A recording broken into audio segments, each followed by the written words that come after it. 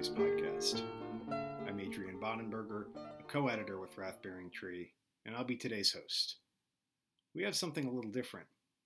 March 15th, the day this is being published, is the 10-year anniversary of my final departure from Afghanistan, and in many ways, the close of the chapter of my life that inspired a lot of writing and introspection about those experiences. To commemorate that happy event, I'll be chatting with Jim Dao, who covered soldiers in my unit during that deployment from 2010 to 2011 for the New York Times.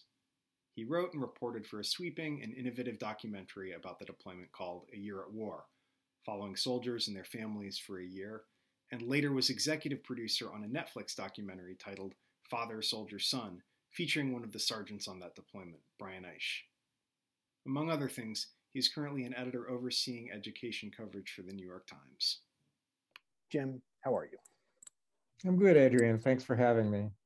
Thanks for coming on. The first question I had for you, as this will be a little bit of a conversation between us about covering what that deployment was like, our memories of it, and maybe some things that we didn't talk about at the time, as well as reflections looking back 10 years on what's happened since, is there anything about Afghanistan from that deployment that sort of jumps out at you? Just in terms of the physical attributes of the land of Kunduz province. Like, what do you remember when you hear Kunduz, when you think Kunduz?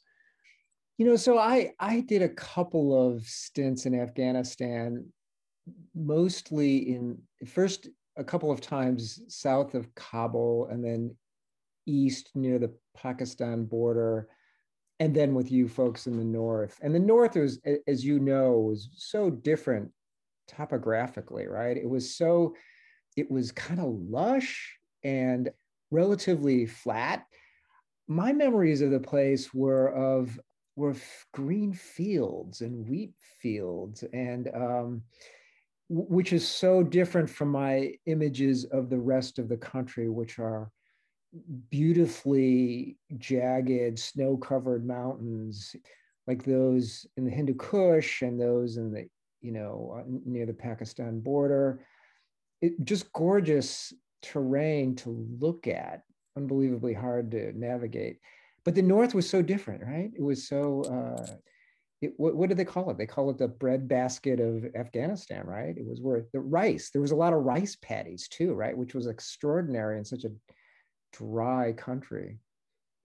Yeah, I remember the rice paddies, especially being something that so much of how people talked and thought about Afghanistan when I was there, when you were there, 10 years ago, was informed by America's experience in the Vietnam War. I think in terms of literature, because we were in a counterinsurgency, in terms of literature, in terms of cinema, in just sort of the vocabulary we had for that fight, a lot of it had come from Vietnam. And so Vietnam was a place of jungles and rice paddies, a different type of rice paddy, and rain. And here Afghanistan was dry. And yet, because most of my experience previously had been also in the east of Afghanistan, up on the border of Pakistan, Paktika province, I was used to a very arid, drab, mountainous environment with some trees, some pine trees, and seeing that lush vegetation, the rice paddies especially, was very disorienting, but also familiar in a kind of way.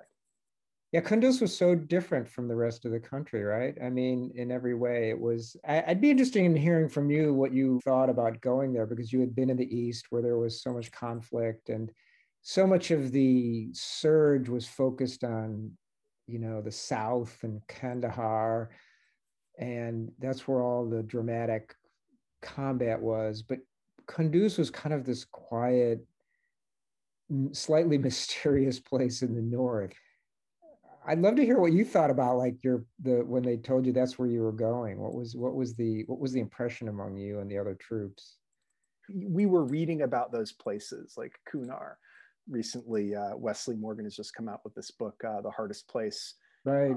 And really extraordinarily well written. I think we're going to see a lot more of these books in the coming years. It's kind of, there's enough data now to look at the breadth of deployments and draw useful conclusions about what happened there and why. but we were, like you said, it was mysterious. People were disappointed that they weren't going somewhere with heavier fighting, but relieved that they weren't going to Iraq, which they knew from a recent deployment, like the fighting had been winding down. This is an infantry unit, so they wanted fighting. Yeah, that's so true. It's funny. In advance of this conversation, I did sort of look back at a couple of the stories from a year at war, and it's funny it's interesting to note. And of course, this brings back memories of people talking about it, but lots of the 19, 20-year-old guys saying, yeah, can't wait to get into my first fight. Can't wait to get into my first fight. And being disappointed when minor firefights didn't turn into bigger firefights. It's interesting to look back on that. One of the things about the infantry and about all the training that goes into it is you're really primed to go into a fight and to do fighting, so much so that up to a certain point, you enjoy it. I mean, you don't really, you don't enjoy it at the time. It's in the sense that you're exposed to some type of danger. The people who would hate being in that situation, which is probably the majority of people, have mostly self-selected out of the infantry by the time you get to a deployment. Right. I think another thing that was odd about the North specifically was how kind of clearly delineated it was, how there were areas that the Taliban actually did control, I think more so than we understood when we were coming into it. Like nobody really knew what to expect, but we expected the Germans had the North, and we weren't going to see a lot of fighting there. But there was actually, I don't know, in my assessment, there was a fair bit of fighting and shooting to be had, but you would cross a line into places where you knew you were going to be fighting. In the East, you could cross lines, you could go into villages and find fighting, but there was one line you couldn't cross, which was the border of Pakistan, the Durrant line. Right. And that was ultimately the problem in the East, is that you just couldn't, like, you could get into as many fights as you want, but it was a bottomless pit. There were, more Taliban would come from over the border. Yeah. And the thing with Kunduz is Kunduz was so far for them. Its border was with Tajikistan, and it felt like getting into fights was doing something more productive somehow, that like we were actually pushing the Taliban out. Yeah, totally. That idea of inching up to invisible lines and testing them and seeing what would happen is one of my main memories of patrols with your company and with other companies. I think one of the first patrols Damon Winter and I did, where I can't remember now. It must have been in the Char Darab district, maybe. Was that Deco? Does that sound right? Is that Deco? That's right. We basically just as like 4 MRAPs rolled out of the base that they shared with the Afghan army, and within a mile, somebody in the tree line fired an RPG, and it hit the wheel of the MRAP that Damon was riding in, and it was a dud as it turned out, but it smacked right into the tire and just bounced off, right? And so like everybody's jumping out, and there's guns blazing, and nothing came of it, and turned around and went back. But it was like, okay, we know where that line is now. It's only about a mile from from that little base. And what a strange way to start for Damon, in that if that thing hadn't been a dud, it was a direct hit on the tire he was sitting right over. So you were there 3 times, I think, right? You spent 3 months there. Yep. Or what was that like? I mean, you almost had a mini deployment with him in a sense, like you two. Yeah, in a way, we were trying to time it, we thought, in a way that we hoped would capture the arc of the deployment. And, and as the point of the series was to capture not just conflict, but also the lives of, deployed troops, to document as well as we could their loneliness and homesickness, or just as well as kind of the joy camaraderie of troops at war. And we just wanted to get all of that. And so we figured we'd go in when the battalion went in, leave with the battalion, and then go in the middle of the deployment. That meant we missed some really important events, but I think at least we were able to capture the arc of the deployment, and with it both the fear and joys and anxieties of the average soldier. One of the things that I think one sees in with journalism sometimes is, when you do, just thinking about the practicality of spending a year with a unit, do you think that's practical or useful for a journalist to spend an entire year? I mean, like, doesn't that kind of ruin the journalism at a certain point? Don't you need to come in and out to be able to kind of like have a sense of observing events rather than participating in them? I spent a lot of time thinking about this before we went over. When you look back at the journalists who covered World War II, Ernie Pyle, I mean, he was deployed for 4 years. He went over and he just stayed, and he was basically, and he was, other American journalists, and I'm sure European journalists as well, where they essentially lived the lives of frontline soldiers for years at a time. And you can look back and criticize the quality of the journalism as being too cozy with the troops, too cozy with, not lacking perhaps critical distance from what was going on, but they sure as hell documented the war in an incredibly direct way that I think a lot of journalists in Vietnam tried to do as well. And when you read about how journalists covered Vietnam, it was extraordinary how open the whole process was. Essentially, journalists would be in Saigon or some other forward base somewhere, and they would hear about a mission, and they would hop on the choppers and go. They would drop into frontline combat zones. They would drop into places where units would be surrounded and under attack.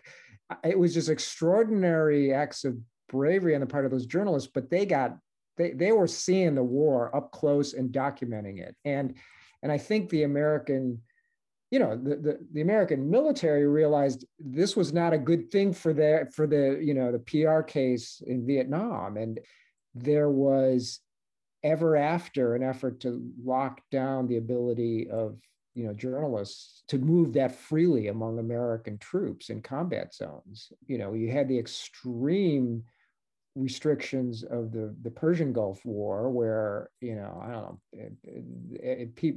that was the beginning of the embed system, and there was no room for free movement within that embed system, from what I could tell. I didn't participate in that. I think things loosened up a little bit for Iraq and Afghanistan, but there were still a lot of restrictions. And so that's a long answer to your question. I'm sorry. But I think what you're getting at is, would it have been better to just, was it better to come in and out, or would it have been better to just stay? Frankly, ideally for journalism, to allow greater freedom for journalists to come in and out would have been the ideal thing. And that just wasn't possible. So we basically negotiated the opportunities, to go in, and then come back in the middle, and then come back at the end. And I think within those parameters, we had a lot of freedom. Well, we had a fair amount of freedom to talk to you folks on the base. It wasn't like there were handholders and minders when we went on patrols. We were just with you, and whatever happened, happened. I think once we were able to just get out with you, there was a terrific amount of access and freedom, and that was, I think, good for the journalism. And I think that helped readers get a clearer sense of what was going on.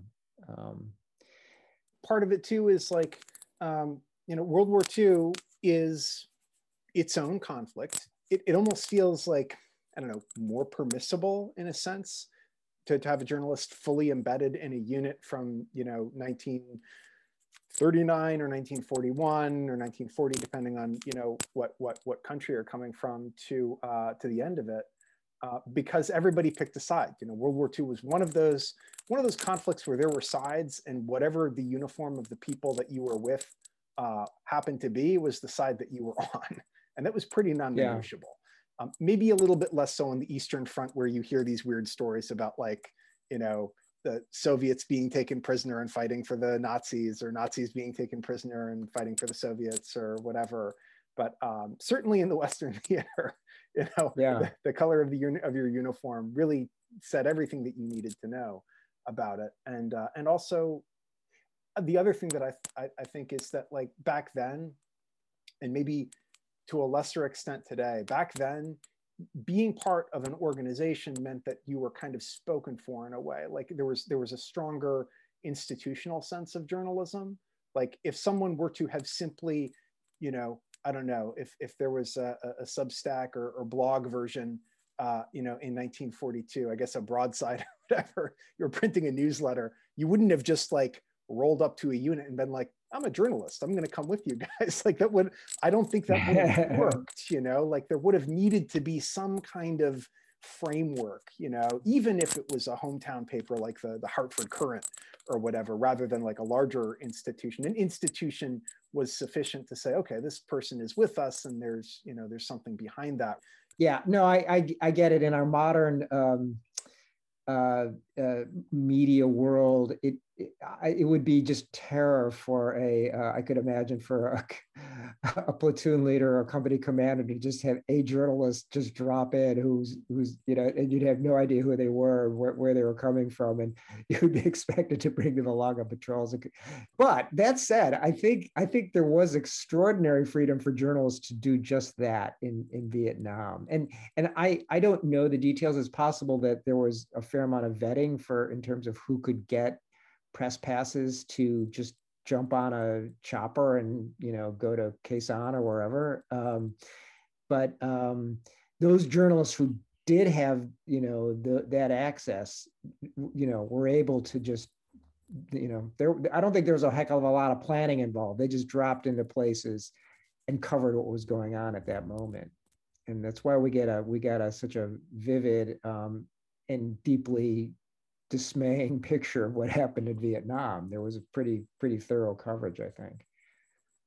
Maybe the pendulum then was swung toward total freedom in Vietnam, in part probably because a lot of the leaders in Vietnam had a positive memory of journalists in World War II, because journalists were, the journalistic effort in World War II was we're all on the same side here, we're all telling the same story.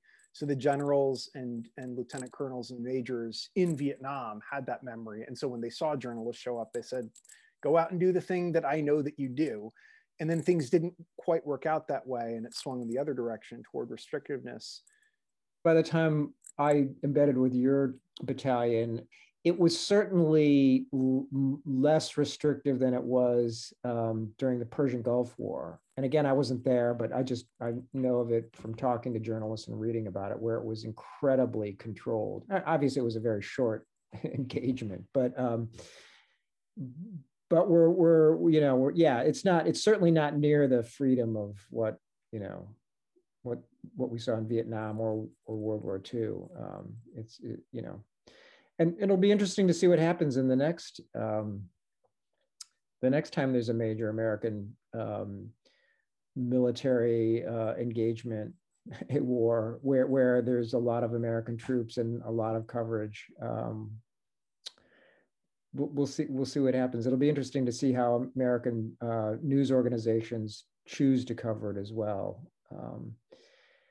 This is a little bit off topic, but I can still remember when the invasion of Iraq was in the works, and the Pentagon was trying to organize how they were going to let journalists cover it, and it was just like it was just there must have been a gigantic team within the Pentagon that was just sort of mapping out which units they were going to allow journalists to cover and which journalists they were going to allow into those units. And it was like this massive, it wasn't quite a lottery. I think there was a lot of thought put into like how are they going to make these decisions. But it was like, it was an incredibly meticulous decision-making process to match up who they thought were the right journalists with the right, the right units. I guess maybe in part because we're still in these things, less so Iraq, but certainly Afghanistan, it's hard to say what has led to what, because it's still happening. Like what, and that's one of the reasons I mentioned, Wes Morgan's book recently, is because it's looking at 18 years. It's looking at, 2001 to about 2019, 2020. And so you can make meaningful conclusions about that, at least from some type of, I guess, historical standpoint. But like what, the thing that I think about a lot here, 10 years later, 10 years after, I set foot, I last set foot in Afghanistan, is, not what good did it do? Because I don't even know what that question really means, but like, what did it do? What effect did the deployment have? And I can think of effects like sort of the arc, in the arc of the deployment, because when we got there were those lines that we were talking about earlier. And when we left, some of those lines had been erased or disrupted, at least. So it felt like there was a kind of progress there. But then in America, in the context of America, I don't know, did people reading that or hearing about what we were doing, did that have any impact? Yeah, I hear you. And I think that's got to be one of the hardest things to cope with for people who served there, a year or maybe several years of their lives, and maybe saw people they cared about wounded or killed.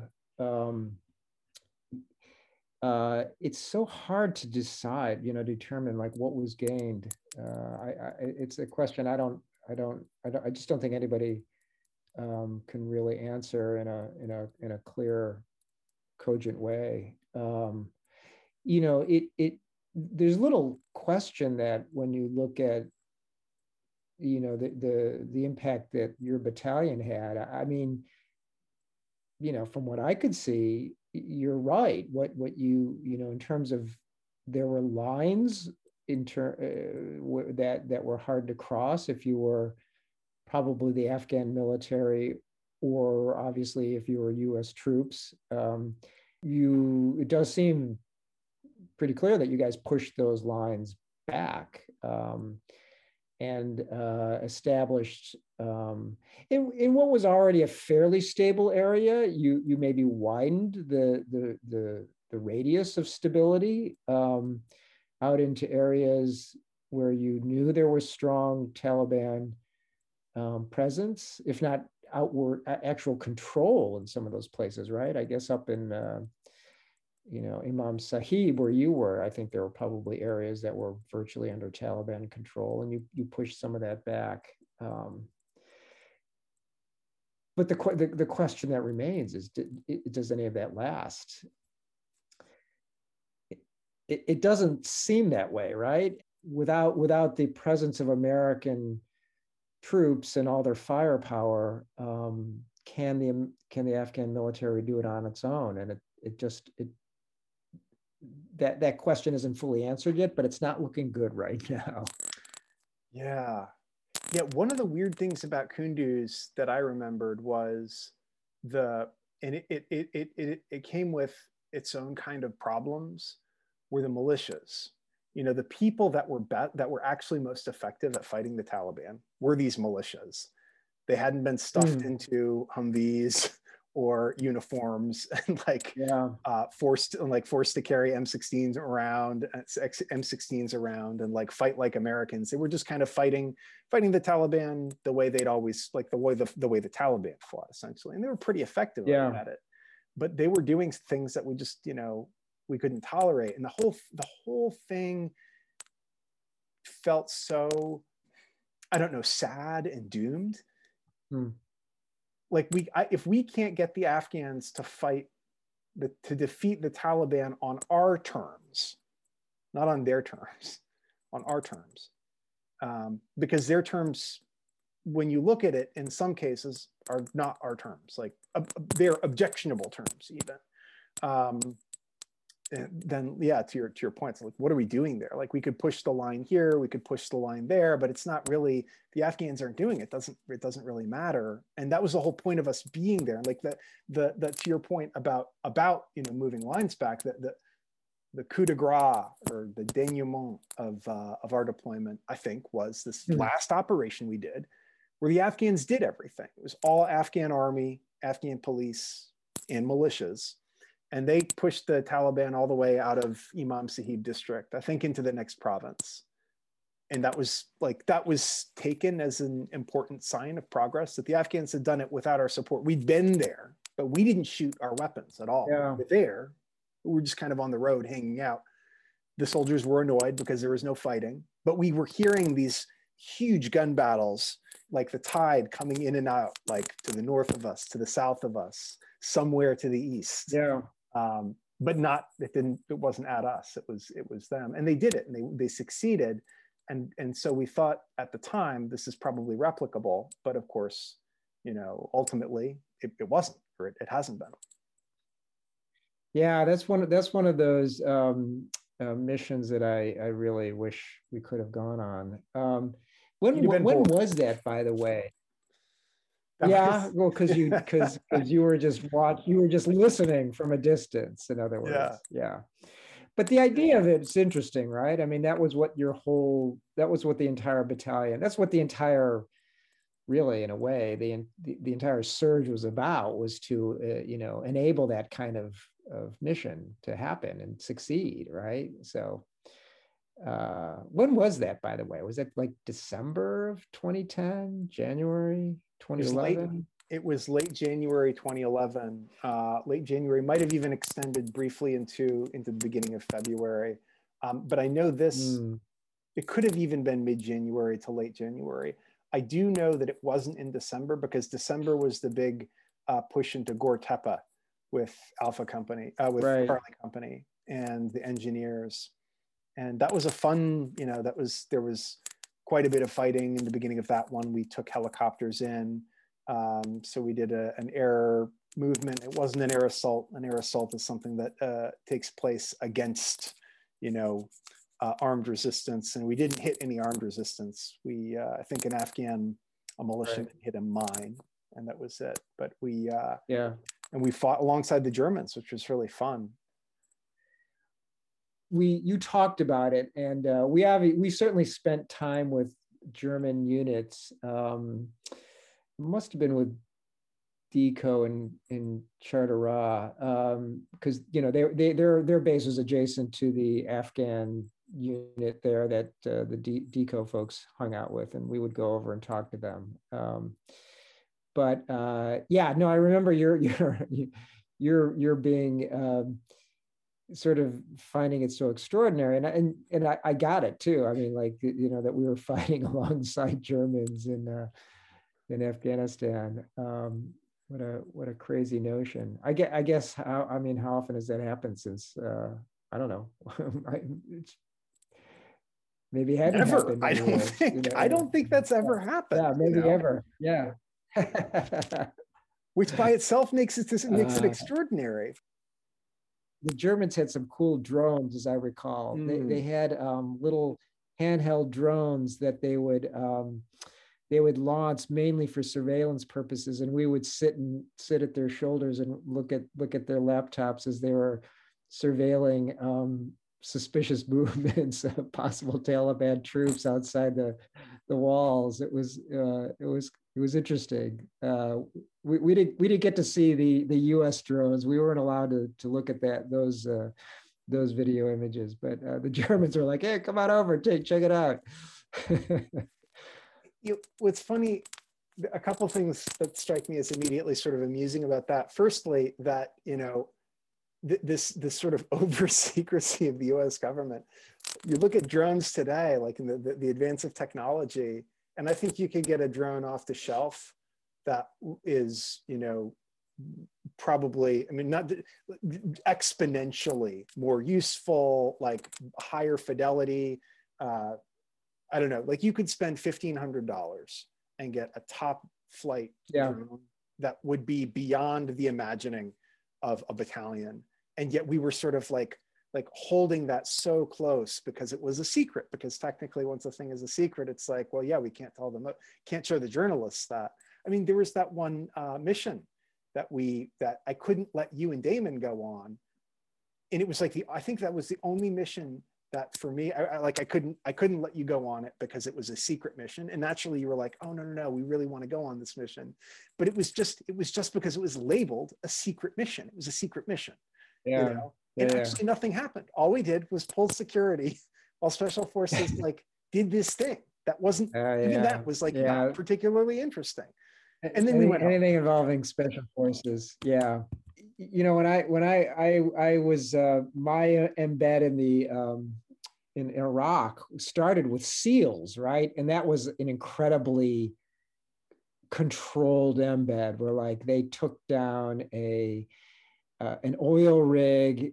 I didn't actually get to go to the oil rig. I just got to watch the whole thing and interview the SEALs that went on it. And then I hung out with them for about a week, and then they all dispersed into super secret missions, and I couldn't see any more. But then I managed to like just stick around the special operations base in, I guess it was in northern Kuwait, right off the border, and as a result of hanging out there for like several weeks, an Army Special Forces lieutenant colonel just like threw me in the back of his Jeep and let me drive up to to visit his units between the border and how far did we get? Like Nasiriyah.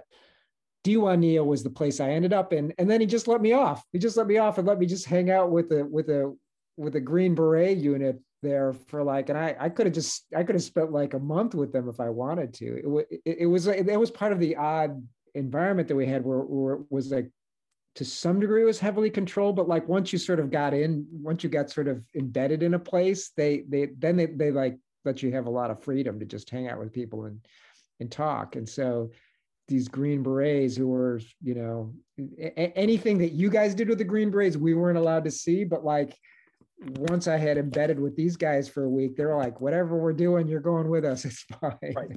Right. There was like no consistency to the policy. Yeah.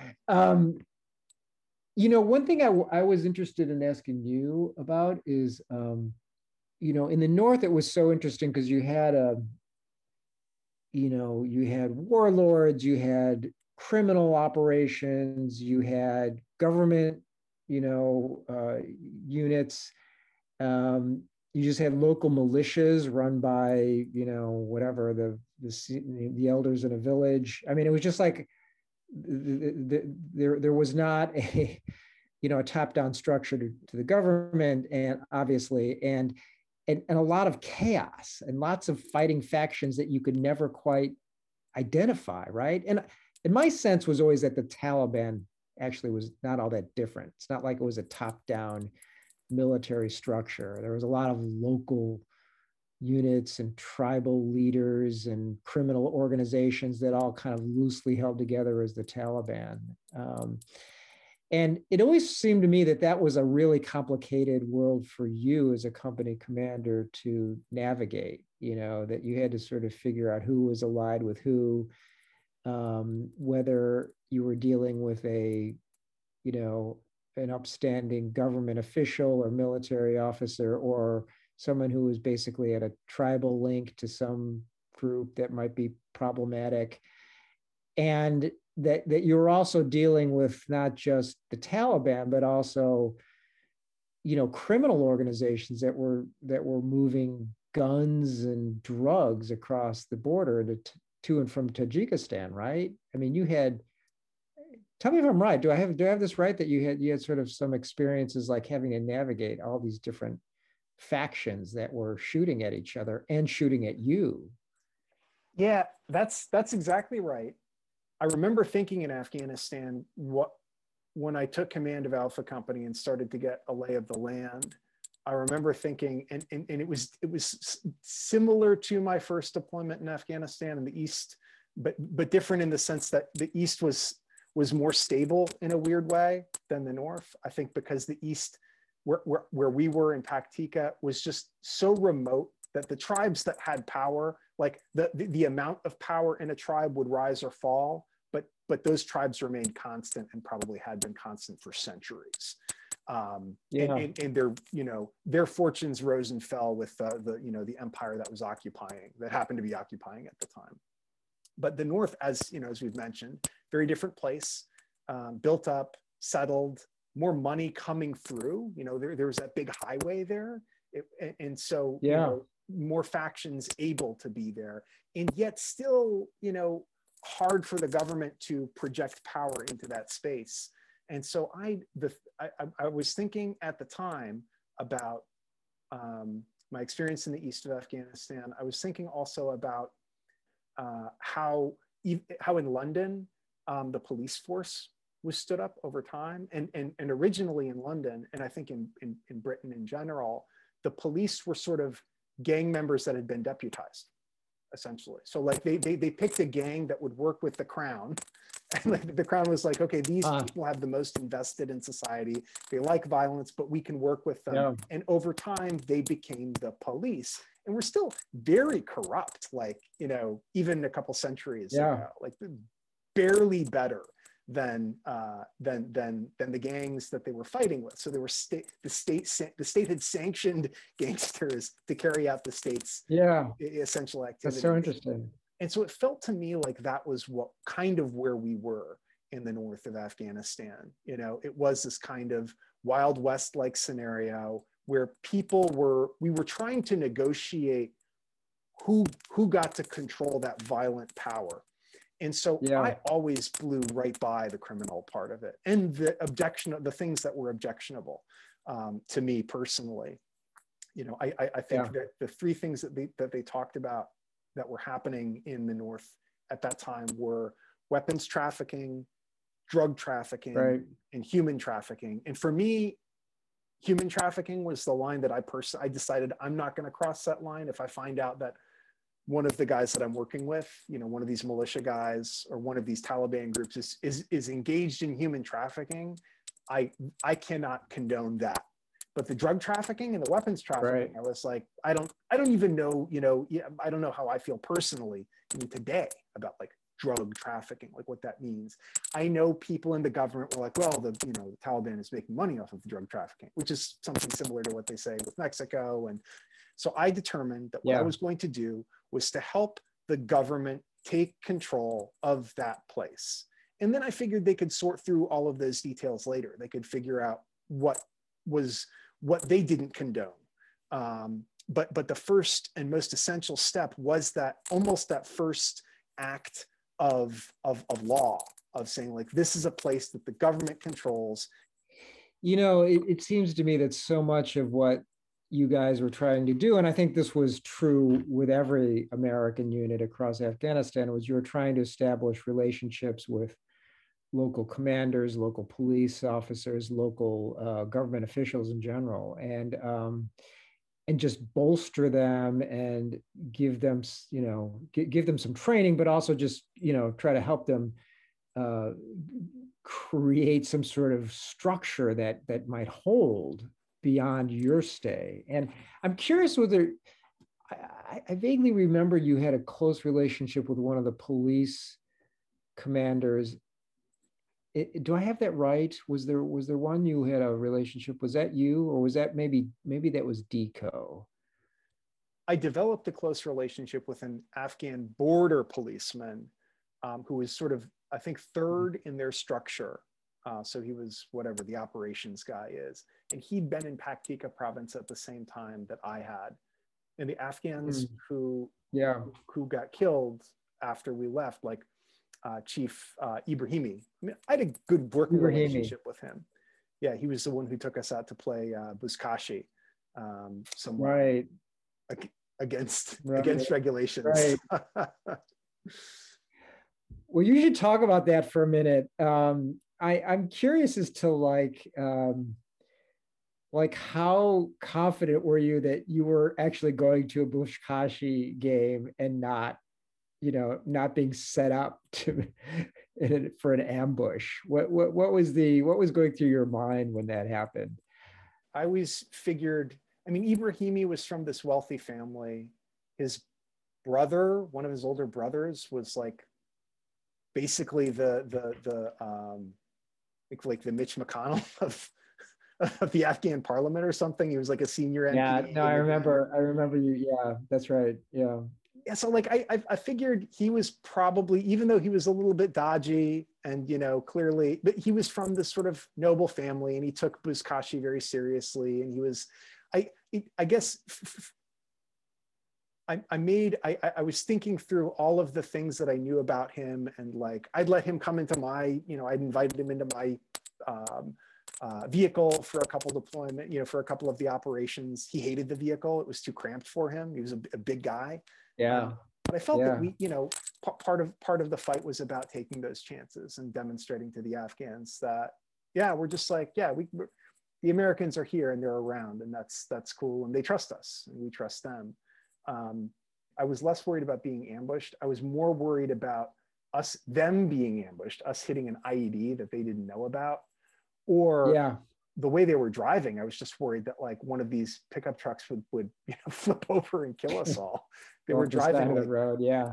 It was just very, very stressful. But and I did bring a little bodyguard of some of the best guys, you know, some of the chanciest guys, the guys I knew who were going to have the, you know, if we were going to get into a gunfight, I wanted it to be with them, by my side. So it all worked out. Yeah, you could probably set up for your listeners what exactly happened there. It was quite extraordinary.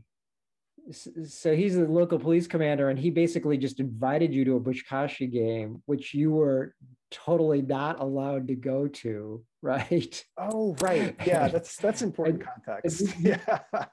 You piled like a handful of soldiers, Damon and me, into you didn't pile it, but like you invited us to go along, and we rode in their little, whatever those were, Toyota pickups, for miles along a single lane dirt road, not knowing exactly where we were going to end up. And then all of a sudden, we're in the middle of a field and there's a massive buzkashi game going on with scores of Afghans on horses chasing down a goat's head. It was quite extraordinary. Exactly right. And I think too, the military, maybe like institutions, it rewards successful risk taking. It dissuades risk taking because risk is risky. I'd seen this in the past. I'd seen other commanders do this. My first deployment, company commanders violated the battalion and the brigade sort of, you can do this, you can't do this, you can go like this, you have to be in Humvees, you can't be in pickup trucks, you can't. I'd seen people break these rules all the time. And whenever it worked, they were rewarded. And when it didn't work, they were punished. And I think too that like institutions, so much depends on why is an individual being given authority to make a choice? Why does an individual have power or authority? An individual has to be capable of taking responsibility for things that go wrong. But what you do is you hope that you've put trust and authority and power into the hands of somebody who's going to assess a situation and deliberately decide to take a chance. The word that we have to describe this is luck. And we capture it as good luck or bad luck. Like, oh, that person has bad luck. That person has good luck. And based on everything that I knew about Ibrahimi, and we had just one, that was right after that big battle I was telling you about where the Afghans won it. And I made a big deal about putting them front and center. And it was like, you guys did it. Yeah. This is you. This isn't us. We're back here. You guys get the glory on this one. And I believe that. You remember. I mean, I sincerely believe that.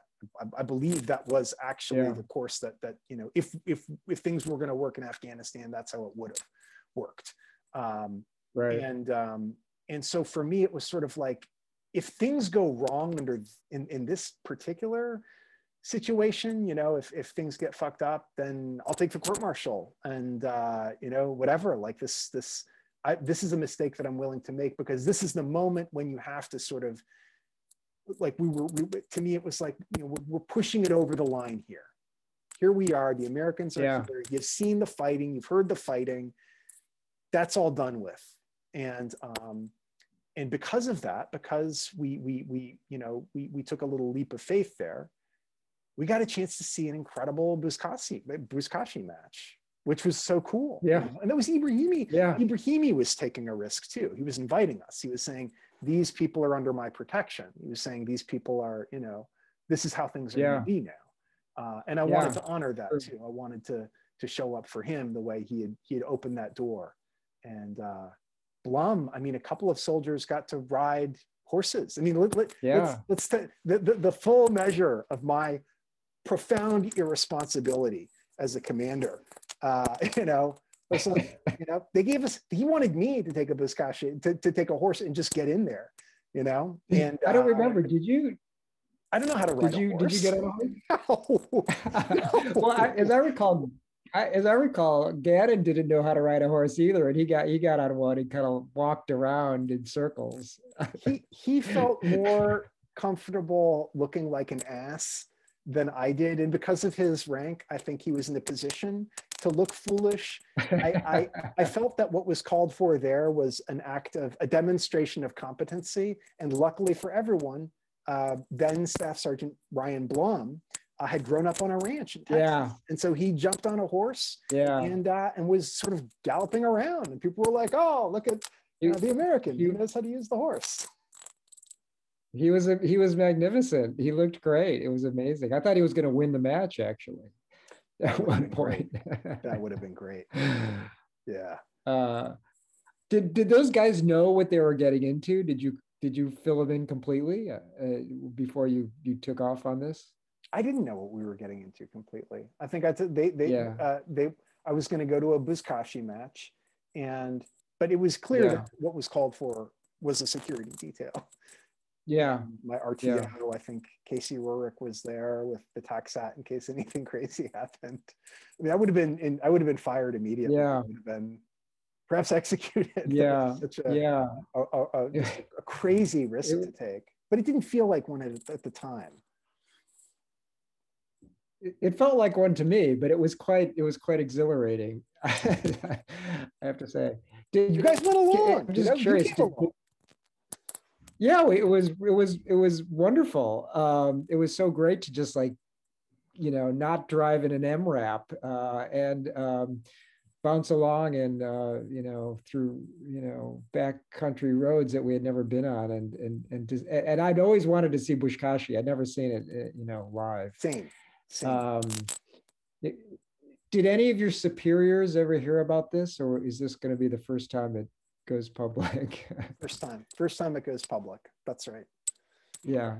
Assuming you don't cut it. No, Damon took a lot of photos. I don't know if we've never let those see the light of day. Maybe we should at some point. At this point, you're welcome to. I think there's a 10-year statute of limitations on prosecution. There may be, and if there isn't, then I still have to lawyer up. But nothing. I'll just say that your soldiers, whatever they felt about the rest of the deployment, I'm sure that's a pretty fond memory for those guys who went along. Yeah. I only wish we could have done more things like that. We didn't have time to. Was one problem, and then the other problem was that the institution mitigates risk. If that was something that we were doing normally, then the Taliban would have set IEDs down and would have blown up a vehicle, or not the Taliban, or just another gang, because who knows, those rivalries. Chief Ibrahimi was assassinated after we left, I think some months after we left. So he's dead. But I don't know that it was the Taliban that killed him. I think it's just as possible that he was killed by one of those, that he started to exercise his authority as the police chief of Imam Sahib district, and right, and he was killed by some guy who was pissed at him. Yeah, I am wondering, as a last question here, just looking back on things, what your basic impressions are. Do you think about when you think about this, if you think about it, do you think to yourself, like, personally, I'm glad I did that. Like, that was a good thing to do. And how do you think of it?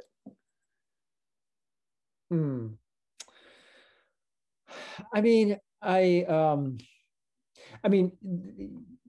the simple answer is absolutely. I think it was an important thing for me to do. I think we produce some journalism that I'm proud of. I think what motivated me to do this was to try to really just tell the personal stories of American troops at war, and to try to give a sense of their lives there, not just in combat, though combat, we wanted combat to be part of it, but also just their lives in general, in the 90% of the time that's boring, where you're doing nothing, as well as the 10% or 5% or 1% that's, where you're just freaking out in fear because you're under fire. But we also wanted to capture the family lives of people, the lives that they were leaving behind, the families they were leaving behind. And I think we did that, and I feel good about that, because my sense,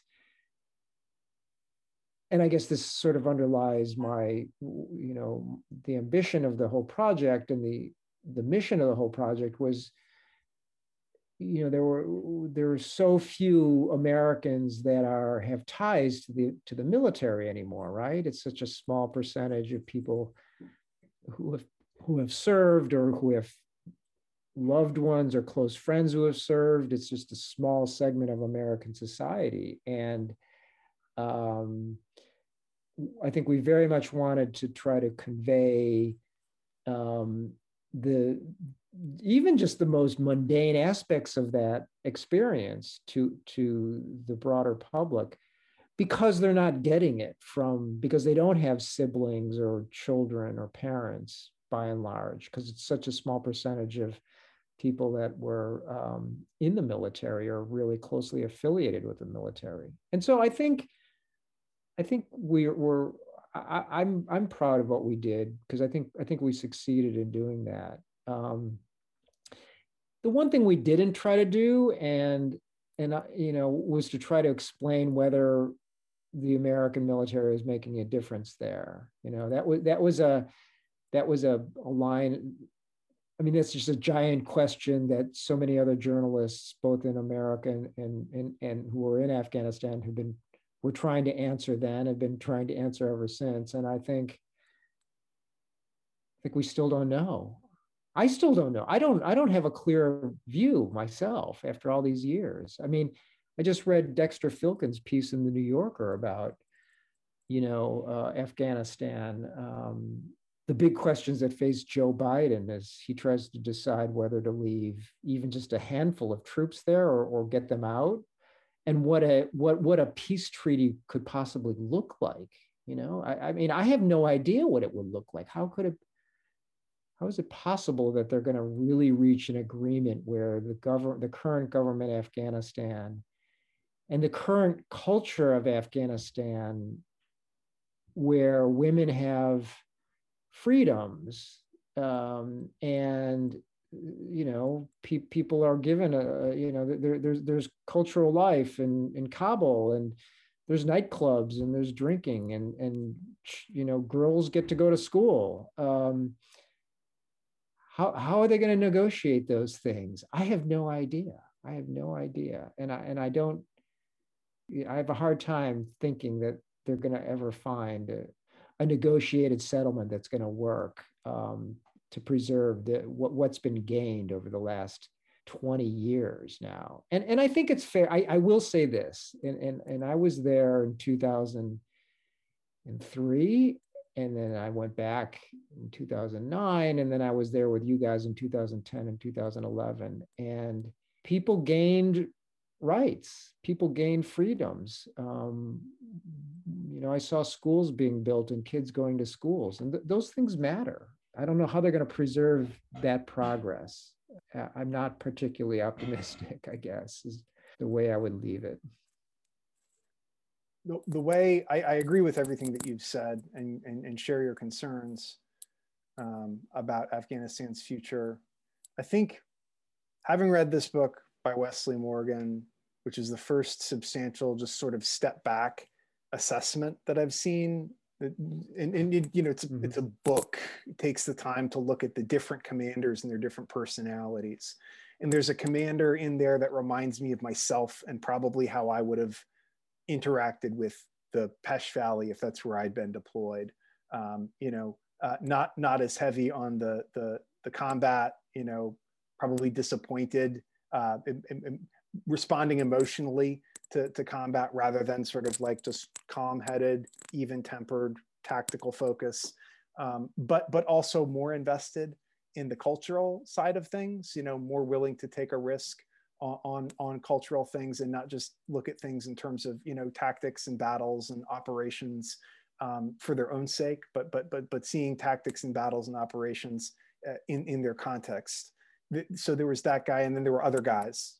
There were different commanders there, and they had different agendas, and they tried to implement those agendas with varying degrees of success. And nobody was completely successful. Some people some people failed. And that's like the story of Afghanistan. And I feel that I was successful in the North as a company commander in terms of the mission.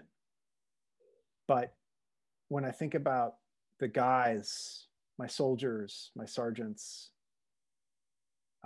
my lieutenants, I tend to focus, looking back on things, on the failures, on the places that I didn't succeed, the times that I let them down, the bad decisions I made, like going up to Korgan Tepe Hill, for the elections. Like that, to me, I don't regret anything in the sense that I'm a fatalist. I believe things happen the way they do, not for a reason or not for a reason, just because that's how they happen, And so if I were to go back in time, I would just sort of make those mistakes again, because I knew what I knew, but that was a mistake. I have to own that. Like I was the one ultimately who said, let's go up that hill versus let's cordon off the hill, for example. And so I think about, the guys who got hurt up there just about daily. I think about that. I think about the Afghans that, got killed, working with us, like Chief Ibrahimi, or the soldiers and policemen. I think about the Afghans that got killed, the civilians that got killed in the crossfire. And at the same time that I believe in the mission and that we did the right thing at that moment, that we were there for the right reasons. What better definition of good is there? Doing the right thing for the right reasons. That exists in a kind of tension with the fact that people got hurt or died, and the people who got hurt had their lives changed, irrevocably, and the trajectory of their careers. And and so like yourself, I'm left at the end of the day, 10 years later, with I don't feel great about things, but I focus on the mission, because how can one go through life otherwise? You can't go through life sort of beating up on yourself every day for the choices that you make. No, you really can't. It's so much more personal for you as a company commander. I'm curious, and you obviously don't have to answer this if you don't want, but have you been in touch with Maddie Hayes or Kremer, the EOD guy that was wounded up on Gortepa Hill?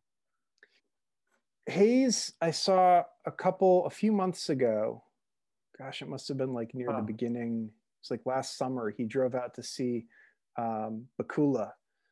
I'm in sporadic contact with Hayes. He's in college now, and he's getting into writing, which is cool. Wow, he wants that's fantastic. Yeah, I think he's got a knack for it. He's very sort of observational, but he's got a sense of humor, which is what the other soldiers always remarked on about him, is that he had a very good sense of humor. He liked to drink Mountain Dew. Whenever I think about him, I think I need to reach out to him, and I always need to reach out to him. Yeah. And then Kramer, I actually see more because he's a Twitch streamer now.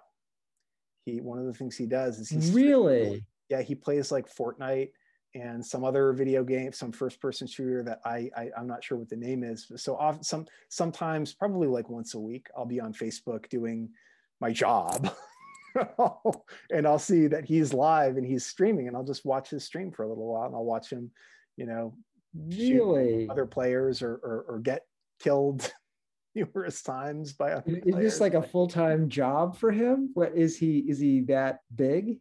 I don't think he's that big yet, maybe, but he's got like 500 or 1,000 followers, and he's doing it methodologically and seriously. He streams, so he's got a little niche in that world. He was something, I gotta say. He was so motivated. I spent Damon and I think it was Damon and I spent time with him when he was recuperating. He was the Navy EOD officer who lost, I think, both his legs, didn't he? Yeah. Stepping on a mine. And we visited him out in San Diego where he was based, and he was already running on his legs. He was he was at the time, I think, and I don't remember how many months this was, but it was only months after that deployment. And he was looking to try to get on the US, I guess, Special Olympics team. I don't think he made it, but it was kind of extraordinary what he was doing to get in shape, biking and running and swimming. I think he was trying to be a triathlete, as I recall. He ended up making volleyball. He made US Special Olympics volleyball, I think. Did he really? I think so. Yeah. I mean, he posted a lot about that stuff. Just an extraordinary guy, just driven and focused and resilient. Well, good for him. Yeah. That's amazing. Well, you want to wrap? Yeah. Thank you for joining me today. I really appreciated catching up about that tour. The longer I live, the more surprised I am at how fresh much of that experience was or is. And thank you and Damon for your coverage of that deployment when it happened. I know that meant a lot to the soldiers and their family members, and it meant a lot to me too. I hope that it helps future historians understand what being there was like for the people as they lived it. Thank you. Thank you for having me. And thank you for all the time you spent with Damon and me, and the incredible openness, you treated us with. It meant a lot to us. And I think we always respected you for it. And I think it made for good journalism. So thank you for that. Thank you.